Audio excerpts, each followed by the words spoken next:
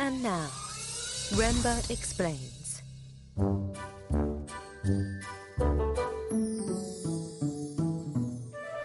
Hello, everyone. Welcome to Rembert Explains Season 2. We made it. They picked us up for another season. This is a big deal. We got new mics now. No more wireless mics. The network, they're into us, so this is very exciting. And I'm here with Chris Hayes from MSNBC. Hey, Chris. What's up, Rem? This is exciting for a couple reasons. One, it's a big day. This is a big day. Historic. This is a historic day. In some ways, you might call me Branch Rickey. It's just okay. I was told. I had no idea this was true, but I was told that on season 1, all of my guests happened to be black. I had no idea until someone brought it up. You don't but I see was color. like, you know what? Maybe I should turn the mirror on myself and be like, you know what? Maybe diversity is something I should consider. Yeah. And I reached out to my friend Chris Hayes, and look at him. He's here. I feel like it's not just me sitting here in this chair. I'm sitting here for... You carry a nation on your back. I carry a nation on my back. That's right. I'm so many people I got to do proud. I'm proud of you. I'm proud of myself. I'm proud of society that we could get to this point where the two of us could talk.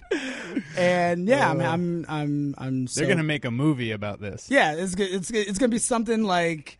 It's probably either shout out to Disney. This is a free idea for y'all. Yeah, just take this.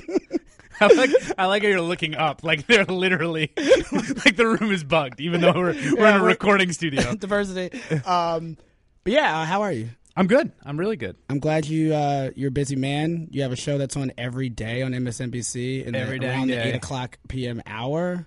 So I'm glad you could take your morning. 8 Eastern. It's really, really taking a toll on my basketball viewing, as you might imagine. That's on you. I mean, here's the thing, and we're going to talk about this later on in the show because we both have a vested interest in talking about the Eastern Conference basketball. Yeah, we have a 4-hour Eastern Conference talk podcast after this. Yeah. Like, just if you start listening, you'll notice that this is a 9-hour podcast. So just like get comfortable. But before we talk about that, I want to talk about something that happened earlier in this week that is always one of my favorite days of the year, being a political person and also now being someone that loves watching the internet talk about something in real time. The best. The State of the Union. Yes. Where did you watch the State of the Union? We did live coverage at 30 Rock in the studios there, Studio 3A, which is a big primetime studio. There's 2 of them. Yep. So we watched it there. You know, you sit there, you watch it, you know, have the IFB in and you watch it on the return, and then you follow along in the text. And you know, it's different. I mean, I was also on Twitter, which is really where you watch it. Yeah. I mean, what was it? So like half an hour before the speech, the entire text got posted. Yeah, got posted on Medium, which is the White House. That wasn't like a leak. That was like the White House was like, "Hey, Medium, here's the text." In your world, did that change anything at all? Did that? No, although I noticed that it was a little. We were on air at that point, right? Because we're doing like an hour preview talk, so there wasn't a ton of opportunity. Like I saw it out of the corner of my eye because I was like kind of on Twitter while we were on air, and I saw that happened, and I pulled it up. I was like, oh, and then we reported it, I think. But you couldn't really, I couldn't really dig into it until he was actually giving it. Yeah. Was there a moment where you thought he was actually going to wear that tan suit? No, but I thought that was a pretty funny joke. I am all about the White House trolling America. What I love about that joke, and it's also the things that I love about this Pope, and I think there's like a similar thing where it's like you have expectations of what are the conventions of how people in a certain role act. Yeah. And when those are cast aside, like when you just reveal some sense of humor or self-awareness, it's massively compelling. Yeah. Just for context, in case you didn't see this, about an hour before the State of the Union, the White House tweeted out a picture from the official White House account. The official blue check. Yeah. A picture of a tan suit hanging up in a room. There were like some like kind of dirty like running shoes up on top of the cabinet, and there was a hashtag that said "Yes, we tan." Yes. Which was my That was my. As much as I didn't, I wasn't convinced the White House would play a joke. I wanted them to, but the yes we tan, I was like, this is good. Yeah. I know what y'all are doing, and I like it. I liked it too. So yeah, I mean, he didn't come out in a tan suit, even though I am very pro. I like the tan suit. I was 100% on the side of the tan suit during that entire fiasco. But that would have, if he would have worn it, it would have been. It would have overshadowed everything. No one would have talked about anything else. It would have been like Deflategate. It would have been. I can't even remember. I'm trying to remember. It was an August press conference, and there was lots going on. There was ISIS. There was Ebola. There was a lot going on. Yeah. I can't even remember what that press conference was about because the tan suit was the takeaway. It works. I mean, it works for its features. My man had. It's a summer suit. People act like they've never seen a summer suit before. People don't know. And he wore a very similar suit for Easter, and that's a legendary suit. Easter suit. Yeah. Yeah, that image of him coming out when he's got like the looks like almost like a prayer book or yeah. That's the dude I voted for in 08. Yeah, I was like, that got a lot of love. That's the guy who, like, my mom's like, yeah. Like, that's my guy. Yeah. So what was, in terms of what he actually did or said in the speech, were there moments where you were like, oh, like, this is a guy who is starting to, you know, he's nearing his victory lap, and as much as I think not everyone, but people that are like very into that first idea of Obama want him to start doing things that are, you know, very like, I'm on my way out, I can say and do whatever I want. Were there moments in that speech? You. You're cool. You're cool. Like, were there moments in the speech or? Yeah, no, I think ever since the midterms, it's been pretty palpable to me how much the lack of political consideration has liberated him, just in terms of how it's not even so much in how they're acting, although they are acting in ways that are quite bold in certain circumstances. I mean, the immigration executive action is like real and aggro in certain ways. But just the general thrust of the Barack Obama of the last 3 months has been just incredibly uncowed and liberated. And it's great to see. I mean, just as in the same way that it connects like the tan suit joke, in that same way of like watching someone be unshackled. Yeah. I'll never forget when being in the White House for that one of his first press conferences, and there was like 100 people in there, and the last question was about. This is 09. Yeah, it's 09, about Skip Gates' arrest, right? And I think that was such a turning point because like he just answered honestly, and then it was just, and it was like, okay, lesson learned. Touch the hot stove. Yeah, lesson learned. So from now on, it's like we're gonna be real neutral and real control, because if you just have this honest reaction, to this thing, now you got a beer summit, you've got some. Cambridge cop in your backyard. Beer Summit feels like 20 years ago. It feels 20 years ago, and also feels like from another planet. Like that happened. That actually happened. They had to have a beer summit. A beer summit, like, and like most one of the most celebrated, like black academics, intellectuals, just alive, public figures. And maybe he's a good cop, maybe he's a bad cop. I literally don't know. Like a random white cop from Cambridge were at the White House sharing a beer because the kid got arrested on his front porch. And the president had the temerity to be like, "That's kind of not cool." Hey, if it wasn't for that beer summit, maybe the two of us wouldn't be talking today. I like to trace back the history of this moment. This is Beer Summit 2 right here. But I think we've all sort of forgotten the Beer Summit moment, but to me that always like looms in my head when I think about the rhetoric of the president, when I think about moments where people want him to be a certain way, where he disappoints them because he's not, where it's like this calculation of what's the upside, what's the downside. The downside is if he, like at this point, no, the downside for a beer summit is just like it's a pain in the ass. Yeah. Back then, it was you lose 3 days of a news cycle when you're trying to get a stimulus bill passed or whatever, right? Yeah. So when that agenda was that crowded, they just started making these calculations. There is no upside in any kind of rhetorical risks. There's only downside because we need to focus all the political capital on getting this agenda through. Now when it's like no one's going to move on anything he does, it's like we'll take the downside risk.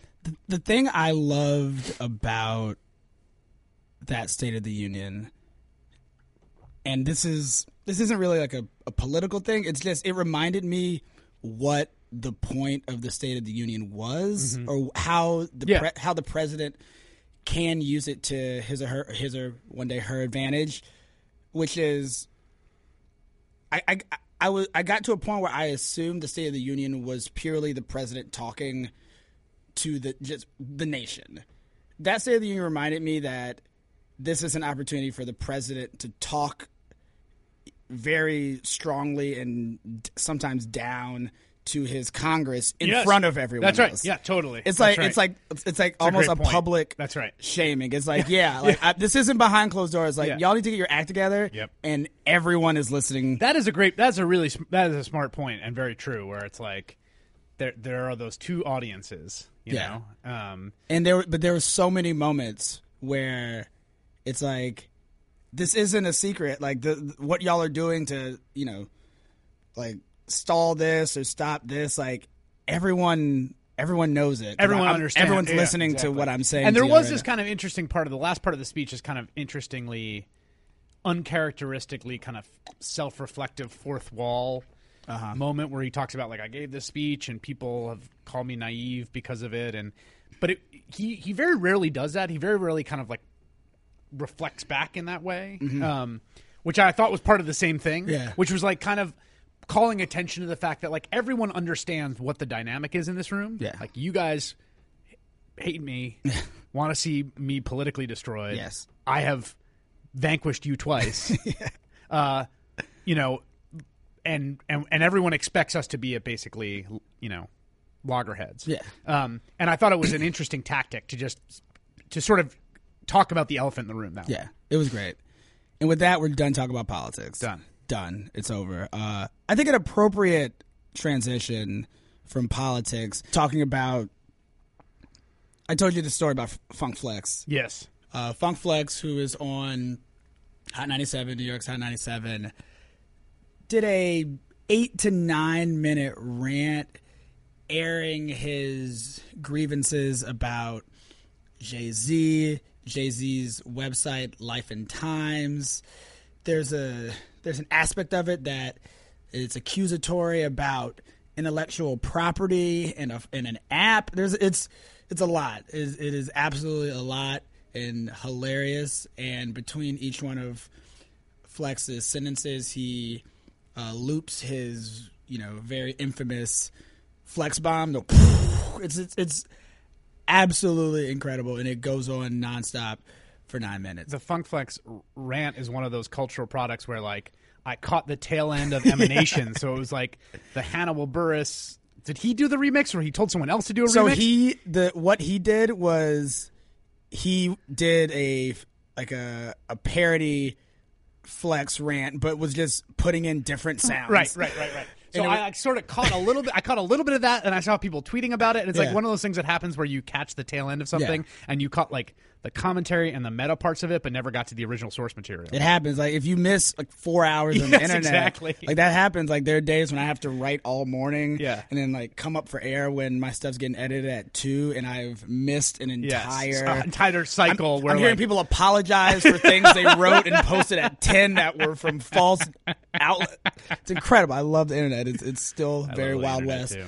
But that rant got me thinking about the idea of having a show, having a platform, and sometimes being like, you know what, I'm just going to go on a 5-10 minute rant about something that has been pissing me off. Have you done that? Have you had the? I know you had the urge to do it. Yeah, like in my mind, I have done that. It is a thing. A thing you find yourself fantasizing about, like just turn off the prompter.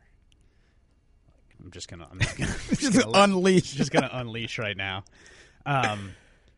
It would probably be your last show. Like mean, it's a fact of the matter. You had something lined up, and you're like, how do I want to go out? Yeah, exactly. Yeah, you probably have to have some other gig hooked up. I think you fantasize about a lot. I mean, the thing about having your own show. And how long have you had that show, by the way? It'll be 2 years, April 1st. Okay. So coming up on 2 years. I mean, the thing about it is, I've used this line before with other people, but you think when you get your own show, you think you got a sports car, right? And you're like, we're gonna like put the top down, we're gonna like bump up the tunes, go where you want to go. Yeah, let's go. We're gonna drive. And then you get in it, you realize like you have a sailboat. And you can't just go where you want. Like if the wind is going like this, you cannot sail into the wind. Yeah, and it takes a lot of like maintenance and schlepping around and upkeep to like keep the thing. Yeah. So there's this fantasy you have of like reconnecting to that original thing you thought would be the case about the power of the platform. It's like that you play out in your head about doing exactly that. Yeah, you know. I get that. There's going to be a point, probably my last. Yeah. The end of season 2. Yeah, the end of season 2, which might be today. We'll see how this goes. Who knows? Where I have had those moments. I think growing up publishing on the internet, you become. I think you go through a phase where you get very numb to instant commenting and instant trolling, and it becomes very easy to shake off. Yeah. But then like a second wave happens, and I'm in the middle of that second wave right now, where I'm like, you know what? Like, I want to fight you. I want to physically fight you. I want to like drop a pin and be like, I'm right here. Like I 100. Like I have to resist. Like there are times where I'm like, I have to resist the like. I genuinely feel that way. Yeah, and I just didn't expect that to happen because I thought I was going to be like Teflon forever. It's not true. No, it's true. It's really true. Like you gotta. It's there. Someone's got to be doing some psychological research on it because it's it's so unnatural. Yeah. To have the constant, and you see it like the thing that is. It was one thing. Okay, it's one thing if with people with a certain amount of fame or a certain amount of platform that you're going to get negative feedback. Like that's the price you're paying. Yeah. In some ways, right? And that's like smallest violin in the world for like, you know, and right, exactly. And like, you know, when you see like the celebrities read mean tweets thing that Kimmel does it, right? Yeah. And which is a funny shtick, but also like the subtext of it is just kind of like, well, you know, that's just, you know, go work a minimum wage job and not get me. But the thing is now the nature of social media is that everybody's getting that influx of crazy negativity all the time. There's Facebook flame wars. It's just like people with their neighbors. And it's like one thing if like, okay, this is the trade I'm making because I have a big platform and this negativity is going to come into my life and I'm going to figure out how to deal with it. And like that's just part of the job, the way that certain jobs have other things that are 100%. But as a thing that a milieu that everyone is steeped in all the time with like every Facebook page is like starting flame wars, it's just like I don't know, what is it? I think the thing for me that it simultaneously bums me out, but I get it. But I go back and forth with it is since Grantlands existed, we have gone in and out of having a comment section. We started off without a comment section, then we had a comment section that was like tied to Facebook that you think because people can't be anonymous. You think that's gonna like provide this like security blanket of like, oh well, people are gonna be on their best behavior, which over time you learn is not true. Right. And now we are back without a comment section, not purely just to get away with trolls, but sometimes it's half of it is like people comment on Twitter. So like, why do Twitter you need, is kind of the comments? Yes. Yeah. Why do you need this second comment section? But also, like, I love the idea of people interacting and comments coming off of comments and good conversations happening, and that would happen sometimes. But for every one of those, you'd get like 8 or 9 that are just like, my purpose here is to like Over time, get into that person's head. Yes. And I think anyone that says over time it doesn't wear you down is either a superhuman or just a liar. Or some part of them has died. I mean, that's the other thing, right? Like at a certain point, you're facing some choice, this is why I think this is such a fascinating phenomenon broadly, socially, psychologically. Yeah. You're facing some choice where the normal mechanisms of human interaction and the normal sort of emotional and neural pathways that produce mutuality and empathy and sensitivity and openness, those are the things that are allowing you to be pained, or by allowing this kind of stranger poison into your life. And so then the question becomes well, what do you do? What you got to make some choice about am I going to start hacking away at those parts of myself, or am I just going to turn off the poison, basically? Yeah. But then the problem is it's hard. For me, the problem is turning off the poison also means turning off feedback that's criticism that's good. There's tons of, you know what I mean? That's 100%. I check Twitter during the show, right? And guests come on and they're like, "Are you crazy?" I think even my executive producer is like, "Why do you do that?" But it's there's a lot of, but there's also times when someone's like, "You just pronounced the name of that city wrong," and I email the control room. I'm like, "Did I?" And they're like, "Yeah." It's okay, well, that's good for me to know. Things like that happen where you got this fact wrong, or I didn't understand what you said there. So you can't have one without you can't have one without the other. So in that circumstance, you make the choice to allow all that stuff in. Yeah. Because there's this really useful content in it. But I think for me, what I found to be true was the way I responded to all criticism, good, bad, was that the really mean and the really praiseworthy did not register. Right. I had I had to cut out both. Totally. Yes. I think that's right. That was the only way I could stay sane. It was I had to, if I was gonna just be I can't let people who are just trolling me for the sake of trolling me get to me. It felt weird to then take all compliments right. to heart, which is you want to because they feel good, but that is a classic. That's a classic. What economists call a hedonic treadmill, which is over time you just acclimate to them and they don't feel as good, right? And it's the same thing that happens with drug addiction. It's a sort of neurological phenomenon in terms of dopamine dosages, where. Or my favorite example of this is standard definition television and HD, where it's back when we didn't have HD, we didn't look at standard definition television and be well, this is blurry. Way to improve. It was just TV and we loved it. Now it's you have an HD TV, you go to a thing that you used to watch. It would be I'm going to sit down and watch the football game. This is great. I didn't get new eyes. Yes, these are the now same eyes I had when I was 8. It's what is the actual net gain of enjoyability that we've just rendered this old thing. So that's going to happen. I think on the compliment end, that happens very quickly, and that's part of also what is messed up psychologically. But then to bring it back to Funkmaster Flex, good. What is fascinating to me about is there's always used to have this sense that people at a high enough level just didn't give had no left to give, right?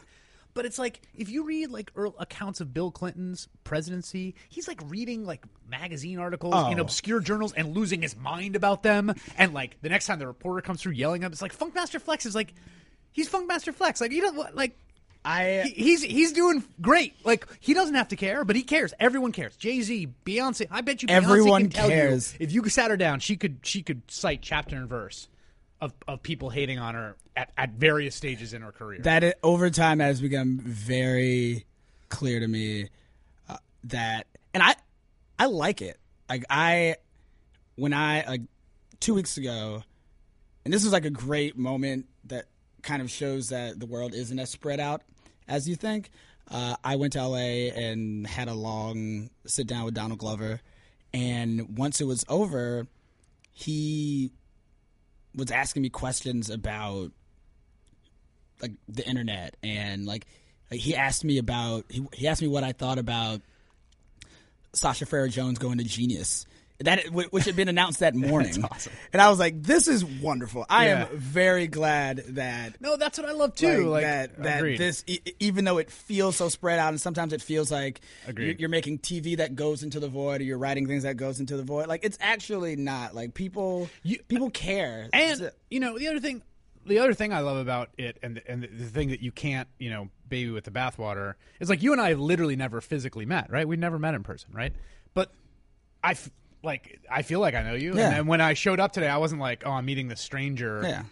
It's like, people because you interact with them in this way that, like, does feel weirdly intimate, does feel weirdly like it is social. That's why it's called social media, but it is. And it's and there's something amazing about having the ability to, particularly at this stage of my life, I'm 35, I got 2 kids, a 3-year-old and a 9-month-old.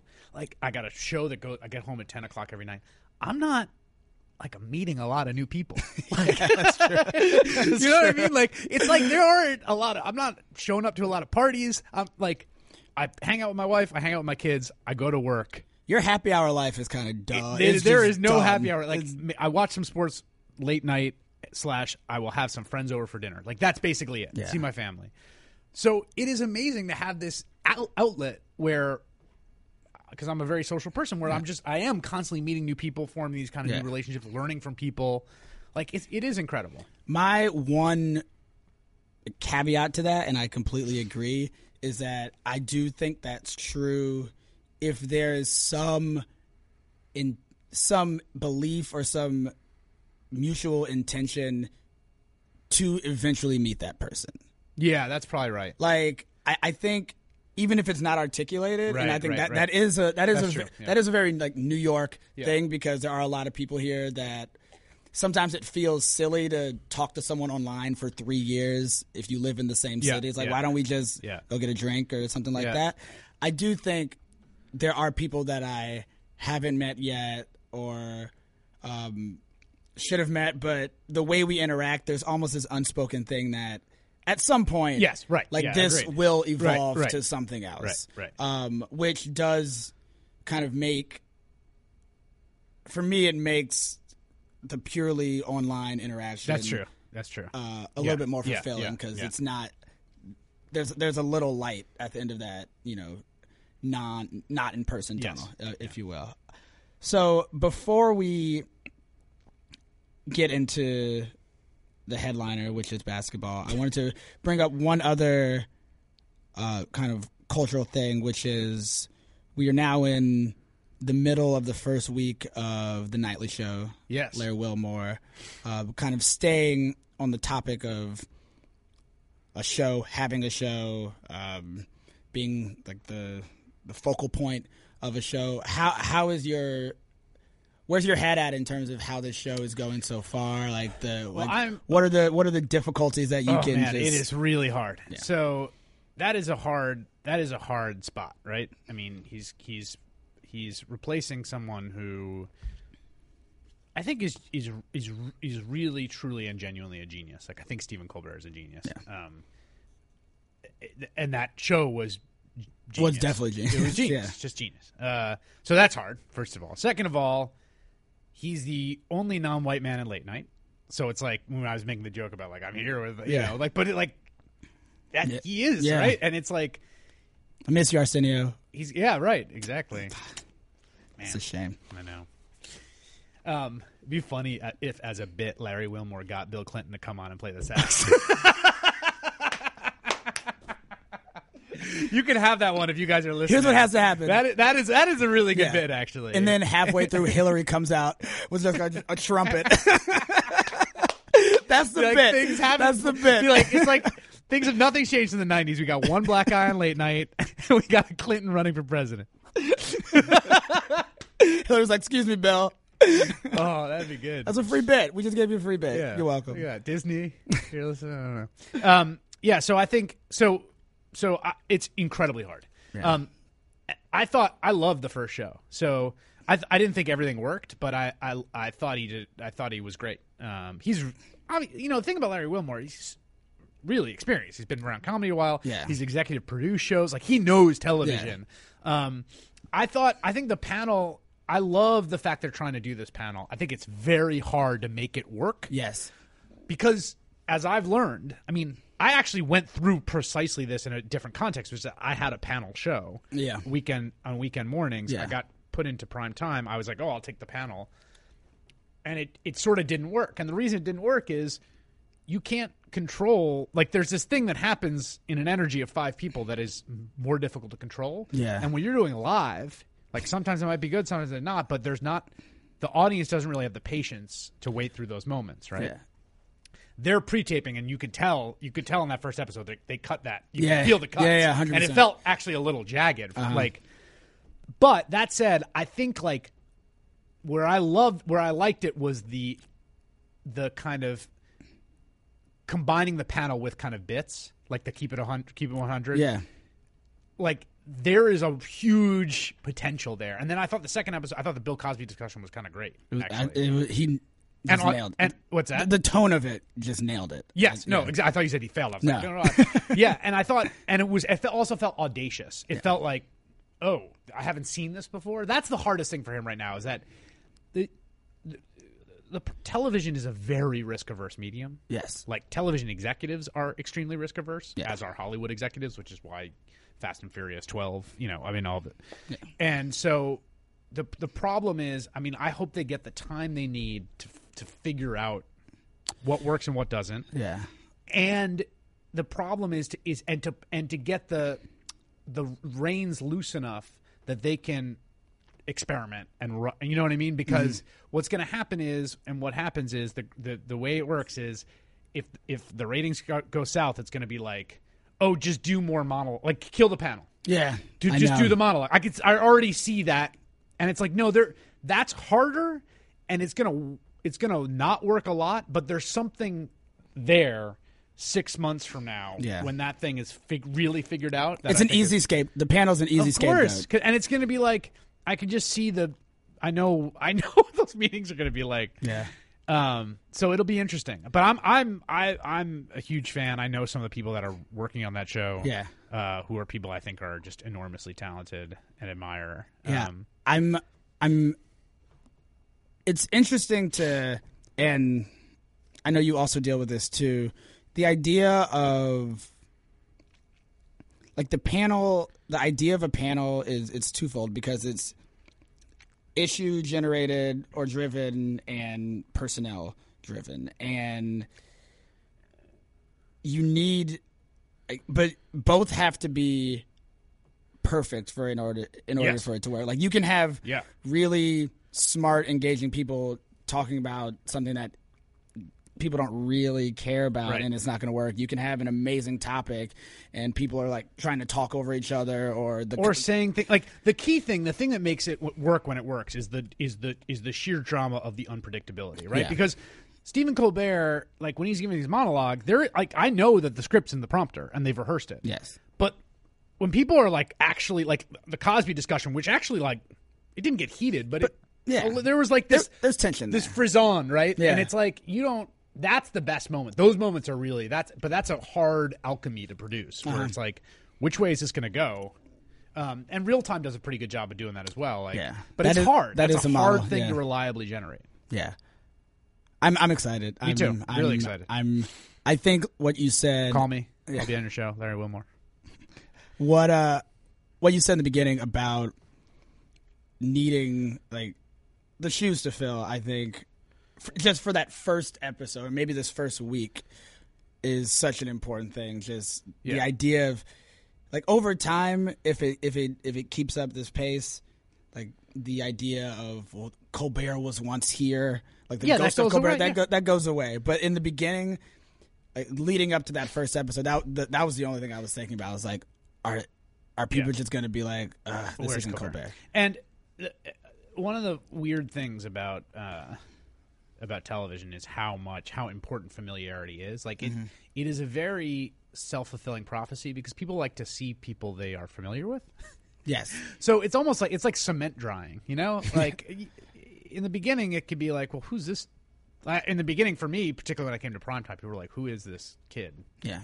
And then eventually, and there's a lot of people who on television, like I like watching, but if I was doing like a TV draft, like I don't know if I would choose them. It's just that they're the people I know, and I'm like, you have this kind of recognition connection to, So that's for any new show, and any new show that's driven by a sort of central host personality. Like that's another issue that just time heals that a bit. Yeah. Before put a ribbon on this, I will say that the Grantland Basketball Hour, which is on ESPN, has a segment called Keeping It 100, and I hear there's a little beef. Whoa. And I'm not going to... Wow. All I'm saying is it's... I'm happy that segment... I'm happy that segment is working for the nightly show. That's all I'm saying. All I'm saying. Speaking of basketball. Okay. The Atlanta Hawks. What is going on, America? Dude. Is it the best? Can we just talk for a second? It's just the greatest thing in the world to find yourself rooting for a team, not in some bandwagon team, like the team that you love when they're awesome. And that just like that little hit where you like check the internet, or it's like 4:00 in the day and you're like, that you have this thing that's going to be there, and it's going to be fun because they're going to like they're going to probably win. Almost certainly. If you're talking about that, it's just such a rare joy in life. Like basically, sports is chasing the dragon for those unless you happen to be very lucky. Yeah. Most sports fandom is like chasing the dragon of that. Yeah. Of that, like I remember for me it was the because you're a Bulls fan.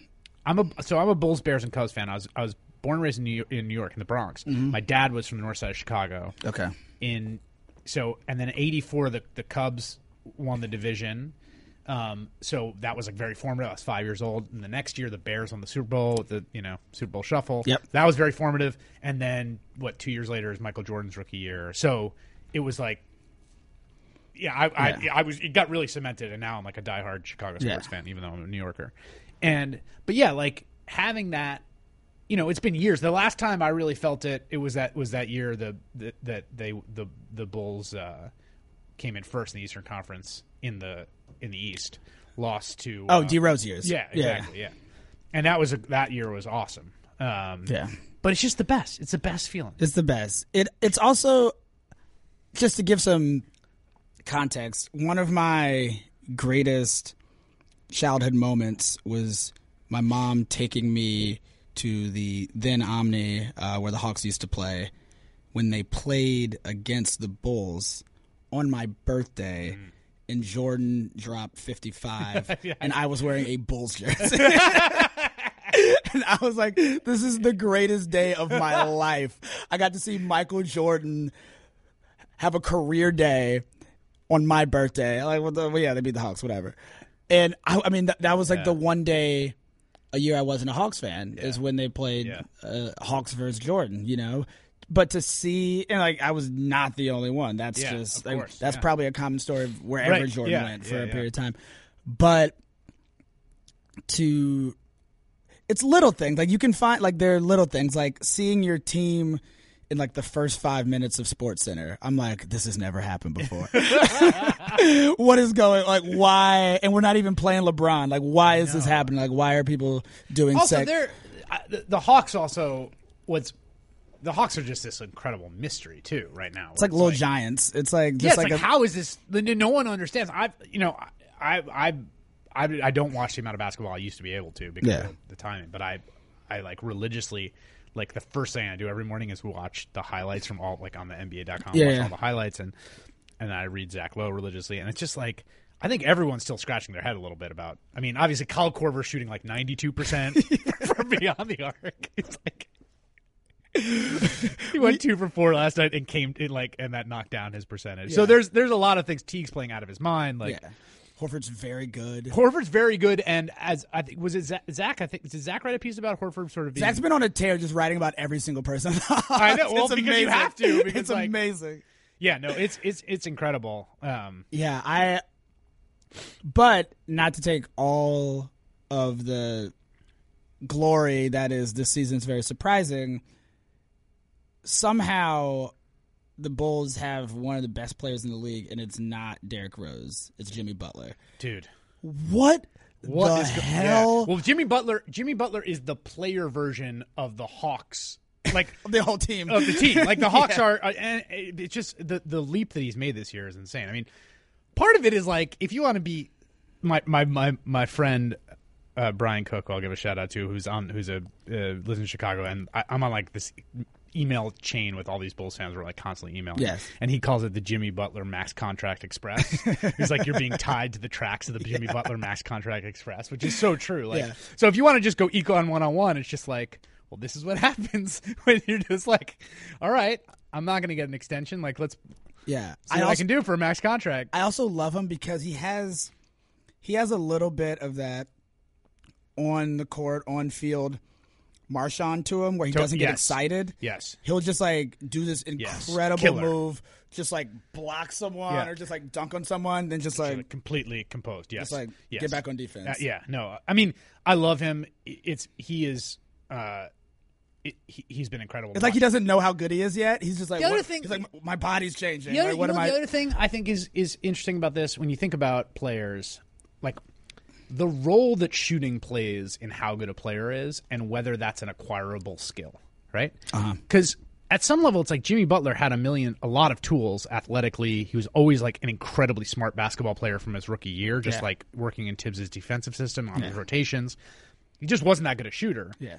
But like, you know, if you're making as much money as these guys are, and if you are really committed, like you can just take 1,000 shots a day. You can just like, and just you should like, get. okay, I get right. it. Like, and I mean, or maybe not. Like, I feel like I don't actually know the answer to that. Like, how innate is shooting and how acquirable is. But in the case of Jimmy Butler, I mean, the thing that is the leap has just been that he has gone from being like an shooter to a good shooter. Although he's dropped off a little bit in this little stretch they've had, and that's turned him from being like a very good defensive player and a good passer and a smart basketball player to a killer. He went from the guy who you put him on the other team's best player. Always, yes, and we'll play lockdown D. I mean, he would bother LeBron. He would, you know, but yeah. So he's been an amazing story. My Bulls the last week have been a little disappointing. But then the other thing I keep telling myself, and this will be really interesting for I think both for the Hawks, the Raptors, and the Wizards, right? Yeah. There is not a lot of playoff experience among those. Like that is so. I learned the hard way with when we were that year that we were number one in the Eastern Conference, where it's like completely new season. That's going to be what's going to make that Eastern Conference feel so wide open, because it's probably going to be those three teams coming in 1, 2, and 3 with essentially zero real deep playoff experience, and then it's going to be the Bulls and Cleveland with a lot more. It's like one of those like college teams with 5 freshmen. It's like we either like figure this out or and we're particularly the really interesting things. I mean, the league. I feel like the league this year. I feel like what happened was, you know, what was it, probably how many years ago was the hand check rule? Like 6 or 7 years, probably, right? It was like 6 or 7 years ago we had the hand check rule. Things really opened up. Then you had the Tibbs defense, the Celtics Spurs defense sort of spread everywhere. Defenses got much more locked down, much smarter about, you know, what to give up, what to take away. The rotations got better. And then this year it feels like in this sort of chess match arms race that like offenses have refigured out stuff. It feels like it's like a very offensive year. Yeah. And so the question is, when you get to the playoffs, how much that still holds, or is it like back to lockdown? And then for a team like the Hawks, it's like, okay, well, we don't really have the go-to like 1-on-5, 4 seconds left on the clock. That's the thing. And and the thing I learned the hard way that year, that Bulls year, was like our guy was D Rose. And when there was 30 seconds left in the game and it was tied, they would put LeBron on him, and it's like you're giving up. He was giving up 8 inches, and it was real hard to make a play. Yeah, and that was the series. That basically was like what determined that series.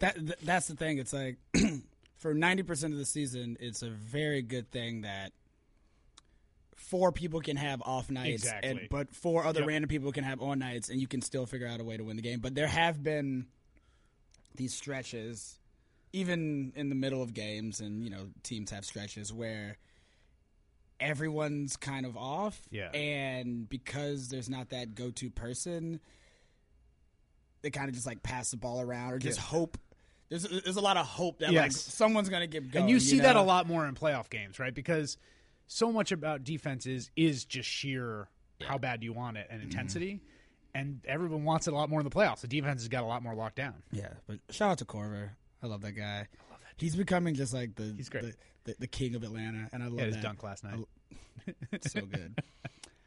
So to wrap this up, and I think this is like a very in good spirit, a good way to wrap this up. Wrap up, like put a official like stamp on 2014 and talking about 2015.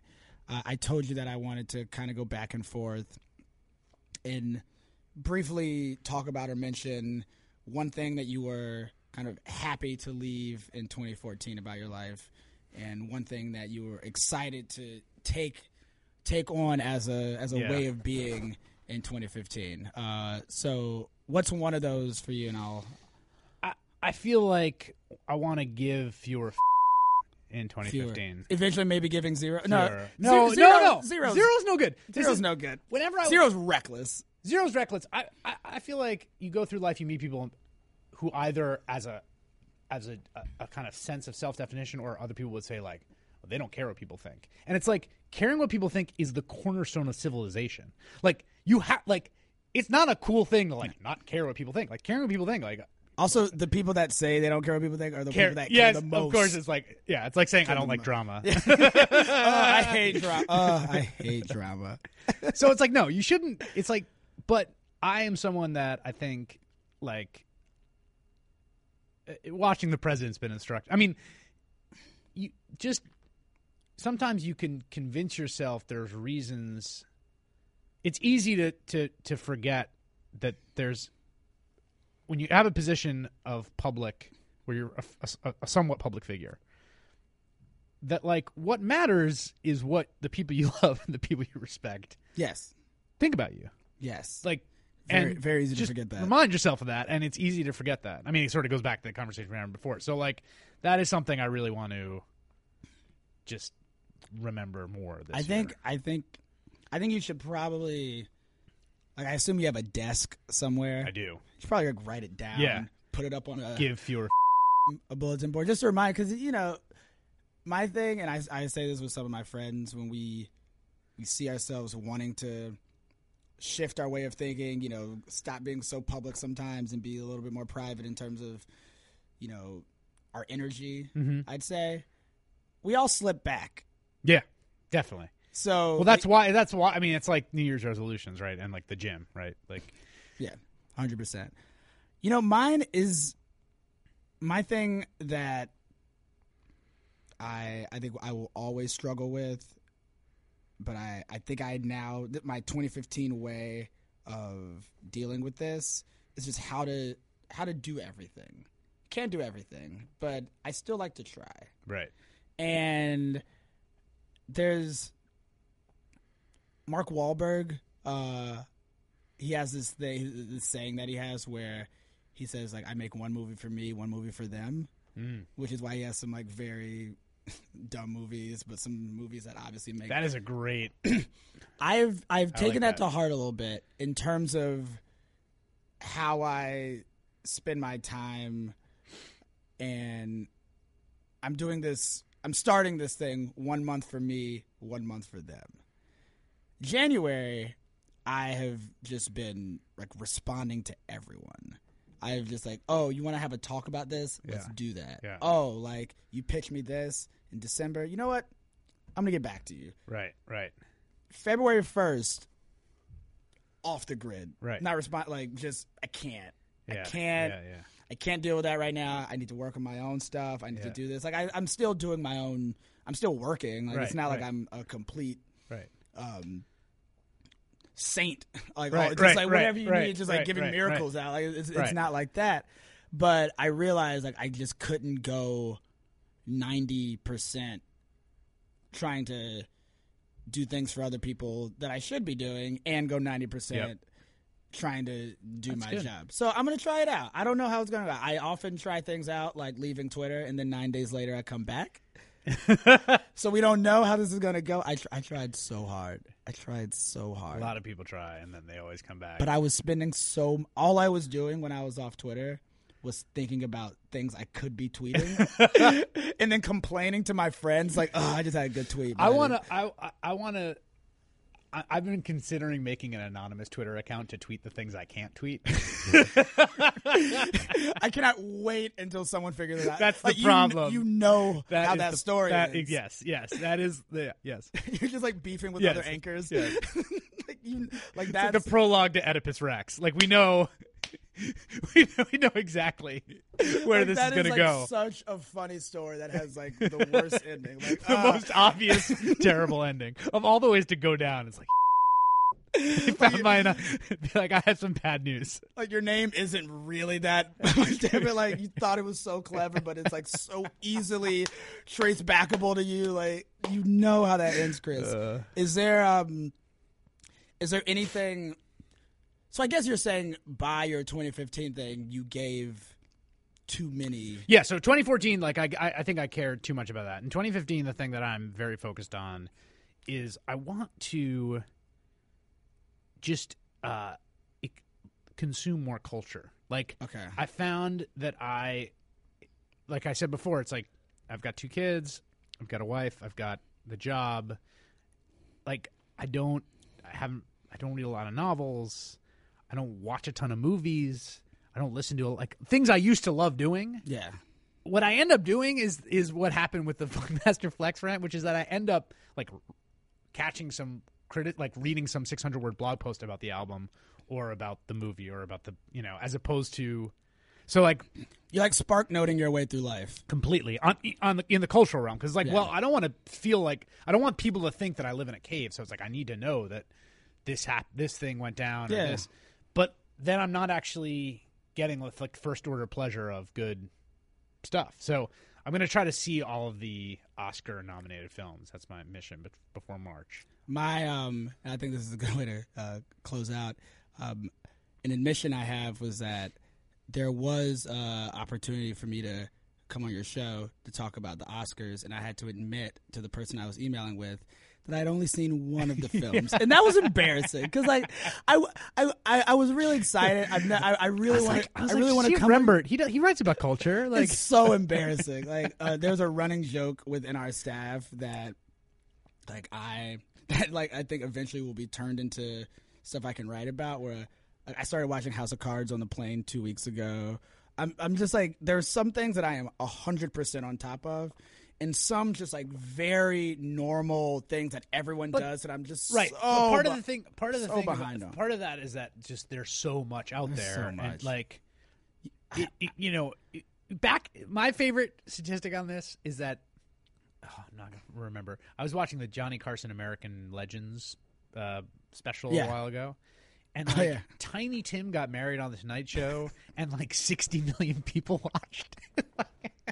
There's nothing else to watch. It's like, I guess I'm going to watch Tiny Tim get married. I need 4 channels. I guess. Exactly. It's like 60 million people. I was like, oh my God. Like, if you did anything, nothing but football gets that many people now. Like the State of the Union got like 33 million people. So it's like, it's just, we don't all just watch Tiny Tim together. doubled the State of the Union. Yeah, Tiny Tim's wedding on late night